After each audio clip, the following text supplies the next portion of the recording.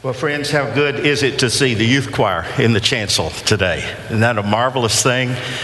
We give thanks to God for all of you. My first two churches that I served weren't as big as this youth choir right here.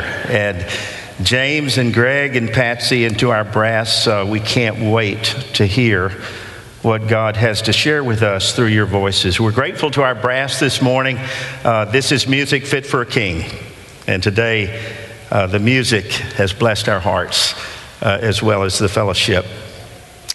We're taking our text this morning from Luke's gospel. We could have taken it from any of the four gospels, but we're choosing to look at Dr. Luke's particular account of the empty tomb.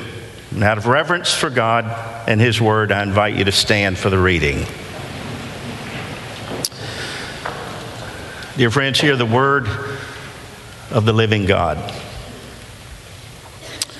But on the first day of the week, at early dawn, they came to the tomb, taking the spices that they had prepared. They found the stone rolled away from the tomb, but when they went in, they did not find the body. While they were perplexed about this, suddenly two men in dazzling clothes stood beside them. The women were terrified, bowed their faces to the ground, but the men said to them, "Why do you look for the living among the dead? He is not here, but has risen. Remember how he told you while he was still in Galilee that the Son of Man must be handed over to sinners and be crucified, and on the third day rise again." And then they remembered his words. And returning from the tomb, they told all of this to the 11 and to all the rest. Now it was Mary Magdalene, Joanna, Mary the mother of James, and the other women with them who told this to the apostles. But these words seemed to them an idle tale, and they did not believe them. But Peter got up and ran to the tomb, stooping, and looking in. He saw the linen cloths by themselves, and then he went home amazed at what had happened. Friends, this is the word of God for the people of God. You be seated.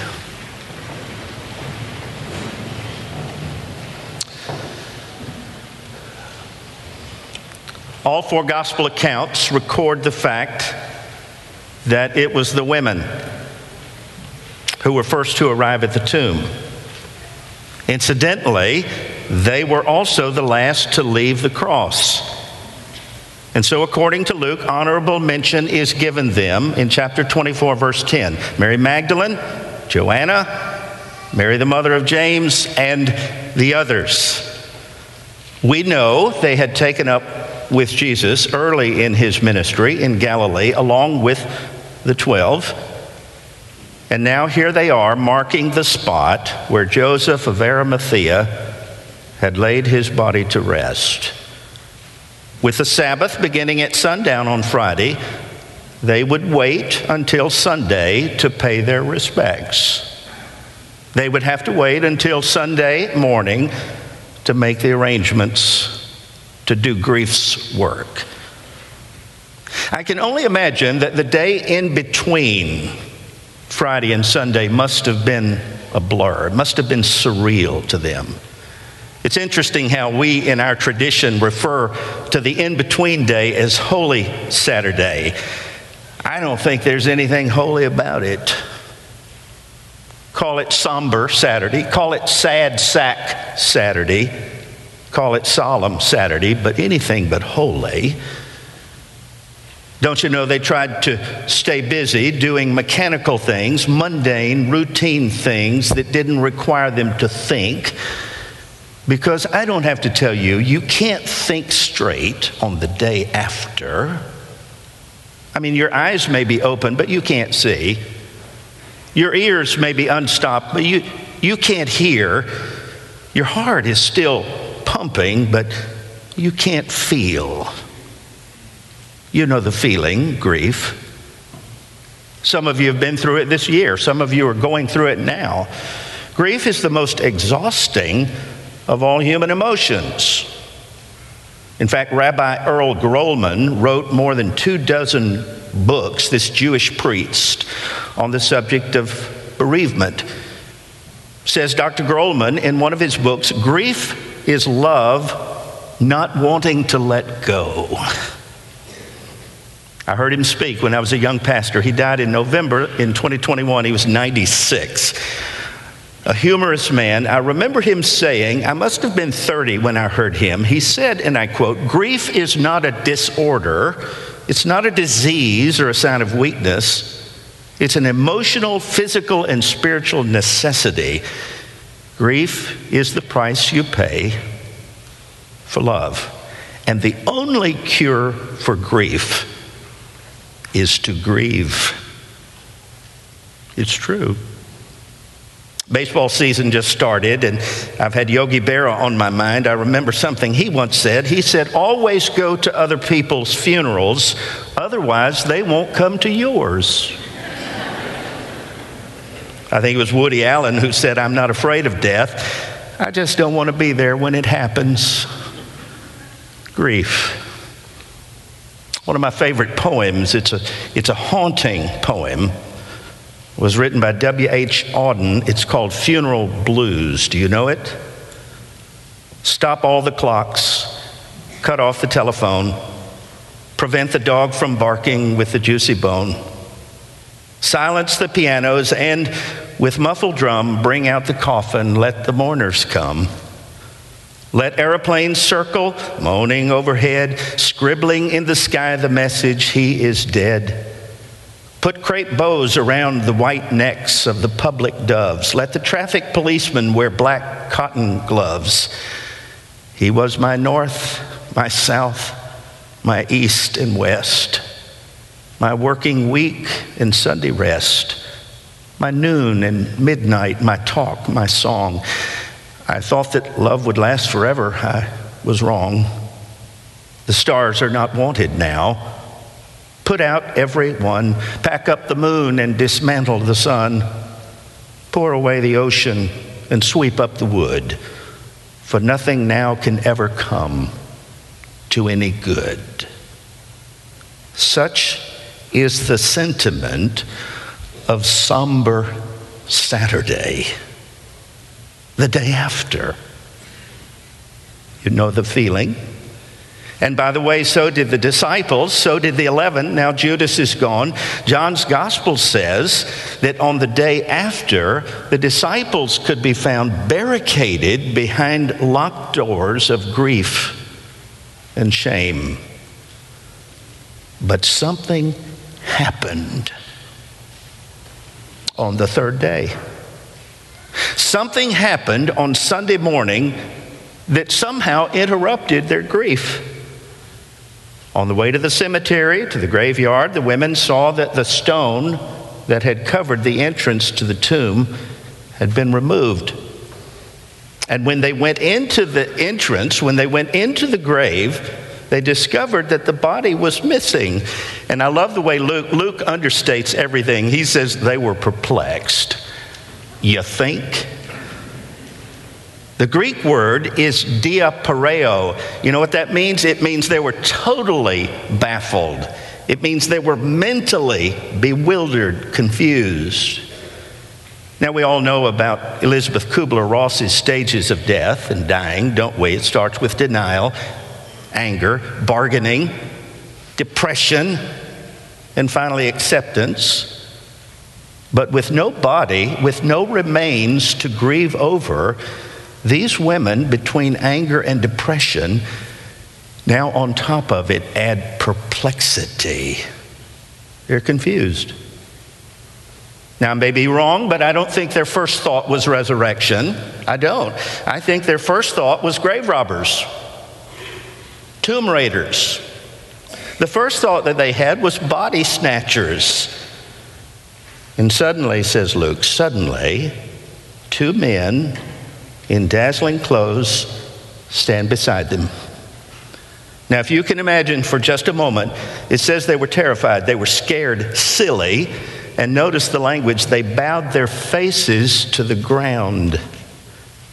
Whenever you see that phrase, bowing our heads, it's indicative of worship. And the messenger speaks. What are girls like you doing in a place like this? Why are you looking for the living among the dead? He's not here. He's risen. Watch this, don't you remember how he told you while he was still in Galilee that the Son of Man must be handed over to sinners, be crucified, and on the third day rise again? And at that point, hope begins to flicker when they remember what he said. There's a couple of key points that I want to stress at this point in the text. This is the first. When crisis comes, when a pandemic comes, when violence begins, when a war starts, when the crisis comes, we sometimes somehow forget for a moment our faith. I think it's a part of our humanity. Grief and fear can actually sometimes cause a kind of temporary amnesia. There's a term for it, PTA, it's post-traumatic amnesia. That is the idea that in the cruciform of our experience that somehow sorrow and grief can numb our memory. Now, I know what you're thinking. Age can do it too. We call it a senior moment. I'm now approaching that age where my train of thought leaves the station without me. And grief can do that too. We've been living through some stuff the last 2 years, haven't we? In this, what we call the great resignation, who among us hasn't had those moments where we've thought, I didn't sign up for this. I can't do this. We've been living through grief. I remember 2 Easters ago standing up to preach and looking out, and nobody was here. It was empty. Now, I haven't preached to that much wood since we used to have Sunday night services. And I'll tell you, flesh is much more responsive than wood. We had no idea. We had no concept of how long that something like this would happen. Crisis can cause us to disremember temporarily.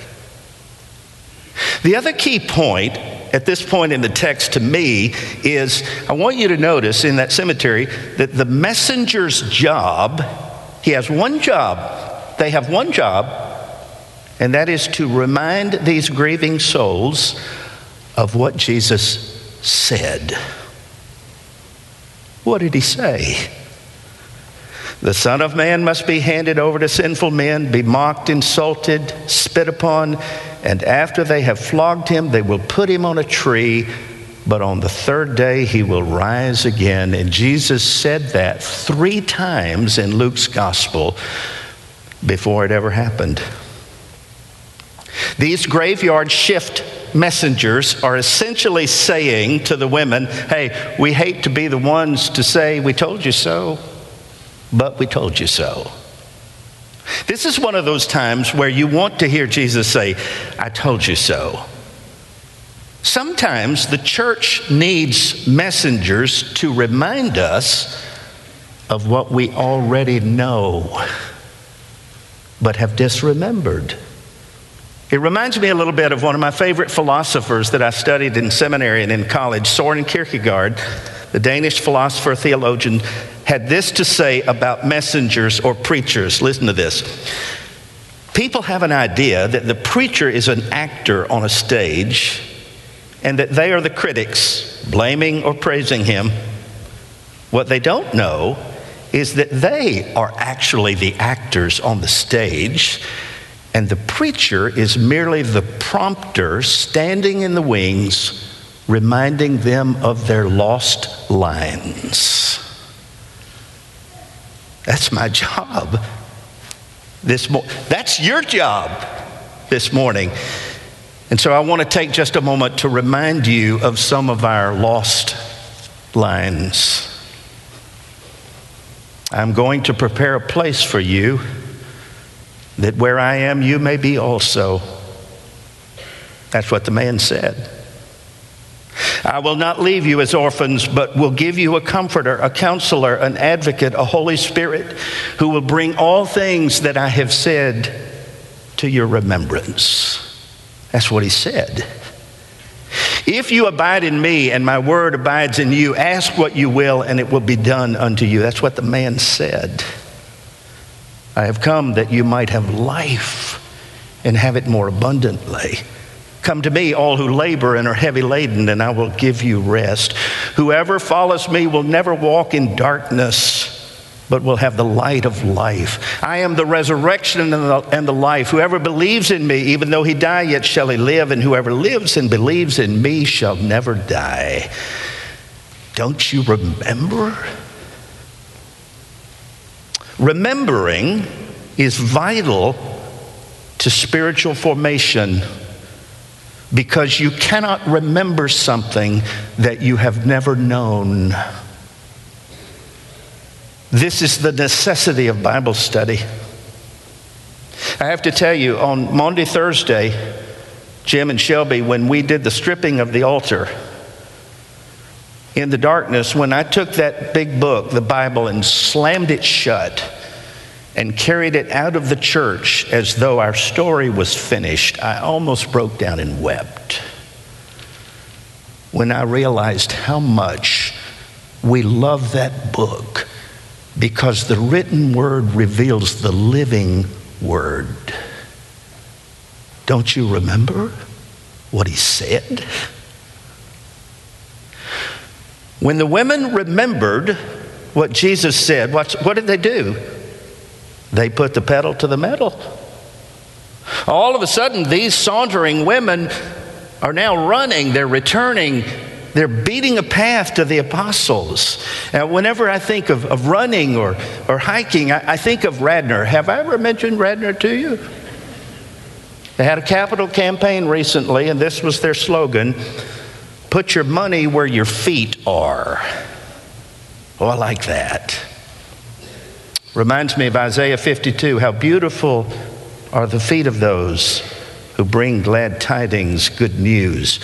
What's happening with the women is there is suddenly a sense of urgency. Something has to be done. Someone has to be told. The news is so great that all of a sudden they get happy feet. Now, it's interesting in Matthew and Mark. Watch this. In Matthew and Mark, in this part of the story, the messengers command the women to go and tell the disciples. But in Luke, that's not there. Why? Because they don't have to be commanded. They don't have to be told. There is some news that is so good, that is so redemptive, that is so life-changing. You don't have to be coerced to share it. In fact, you can't help it but share it. And then watch the response. When the women tell the disciples what they've experienced, they don't get it, at least initially. In fact, I appreciate the honesty of Dr. Luke. Verse 11 says they thought it was an idle tale. They thought the women were delirious. They thought it was utter nonsense.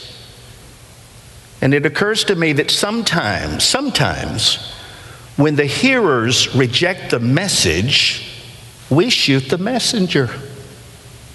Sometimes, when the hearers don't receive the good news, we blame the messenger. We need a new preacher. It's horse trading season in the United Methodist Church right now. But I've discovered it's not always the mouth of the messenger that's the issue. Sometimes it's the heart of the hearer.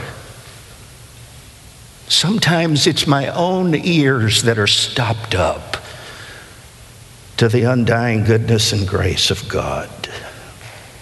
Well, Jesus experienced the same thing in his ministry, and so did Isaiah. In fact, if you look at Matthew 13, Jesus one day in a moment of discouragement said, "My people look, but they don't see. They listen, but they don't understand, because their hearts have grown dull and their ears are hard of hearing. But blessed are the eyes that see. Blessed are your ears when you get it." We, Brentwood United Methodist Church, 21st century believers, like the disciples of old, have to experience Jesus for ourselves in order to understand.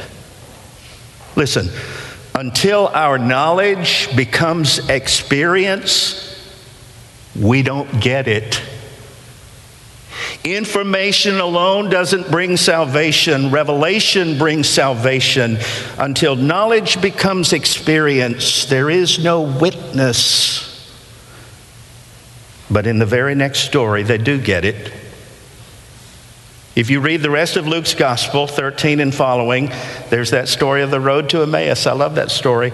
Two of the disciples on Sunday evening, confused, perplexed about the weekend events, are walking west towards a setting sun to Emmaus. Their hope has become hoped. It's past tense. And while they're walking their own personal Via Dolorosa, they're joined by a stranger. Their eyes are kept from recognizing it's Jesus. And beginning with Moses and the prophets, he interprets what the scripture has to say about himself. And when they get to the end of the road, it's dinner time. They invite this stranger to stay for supper. And he says, okay.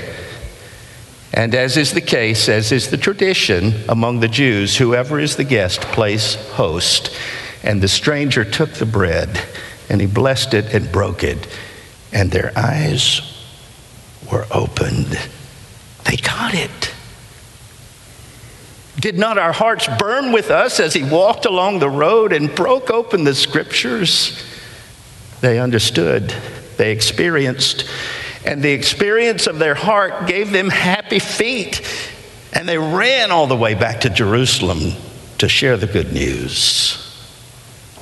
Last word. A while back, Sherry and I attended a concert at the Schermerhorn. We love the Schermerhorn. It was a concert called Violins of Hope. Some of you have heard of it.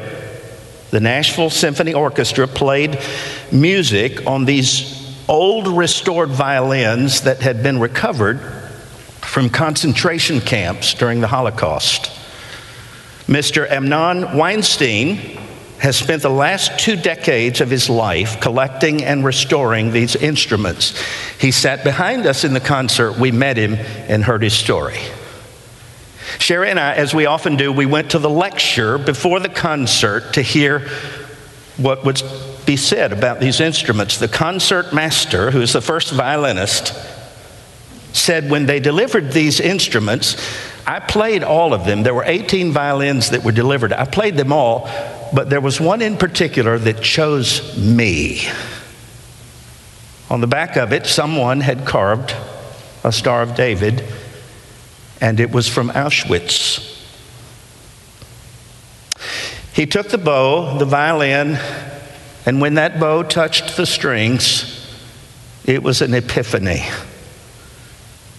This old piece of dead wood that had witnessed death and destruction began to sing again.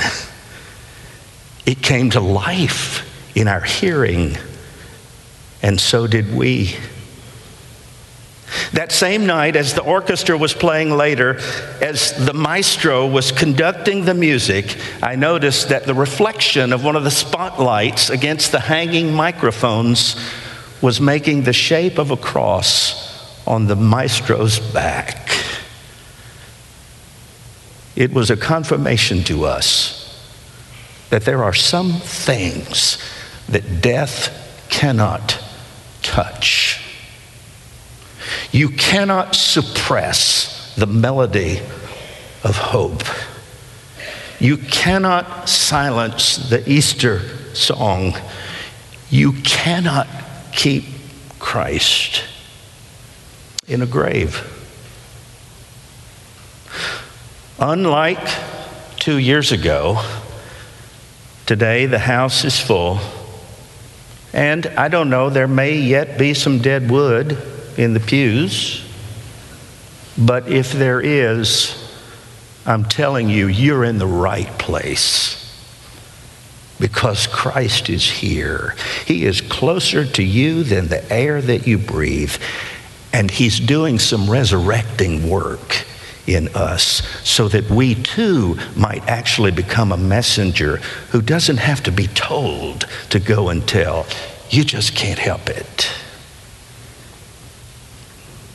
And so in a world that is stuck between anger and depression, I've got some news for you today that will interrupt grief and turn your mourning into dancing.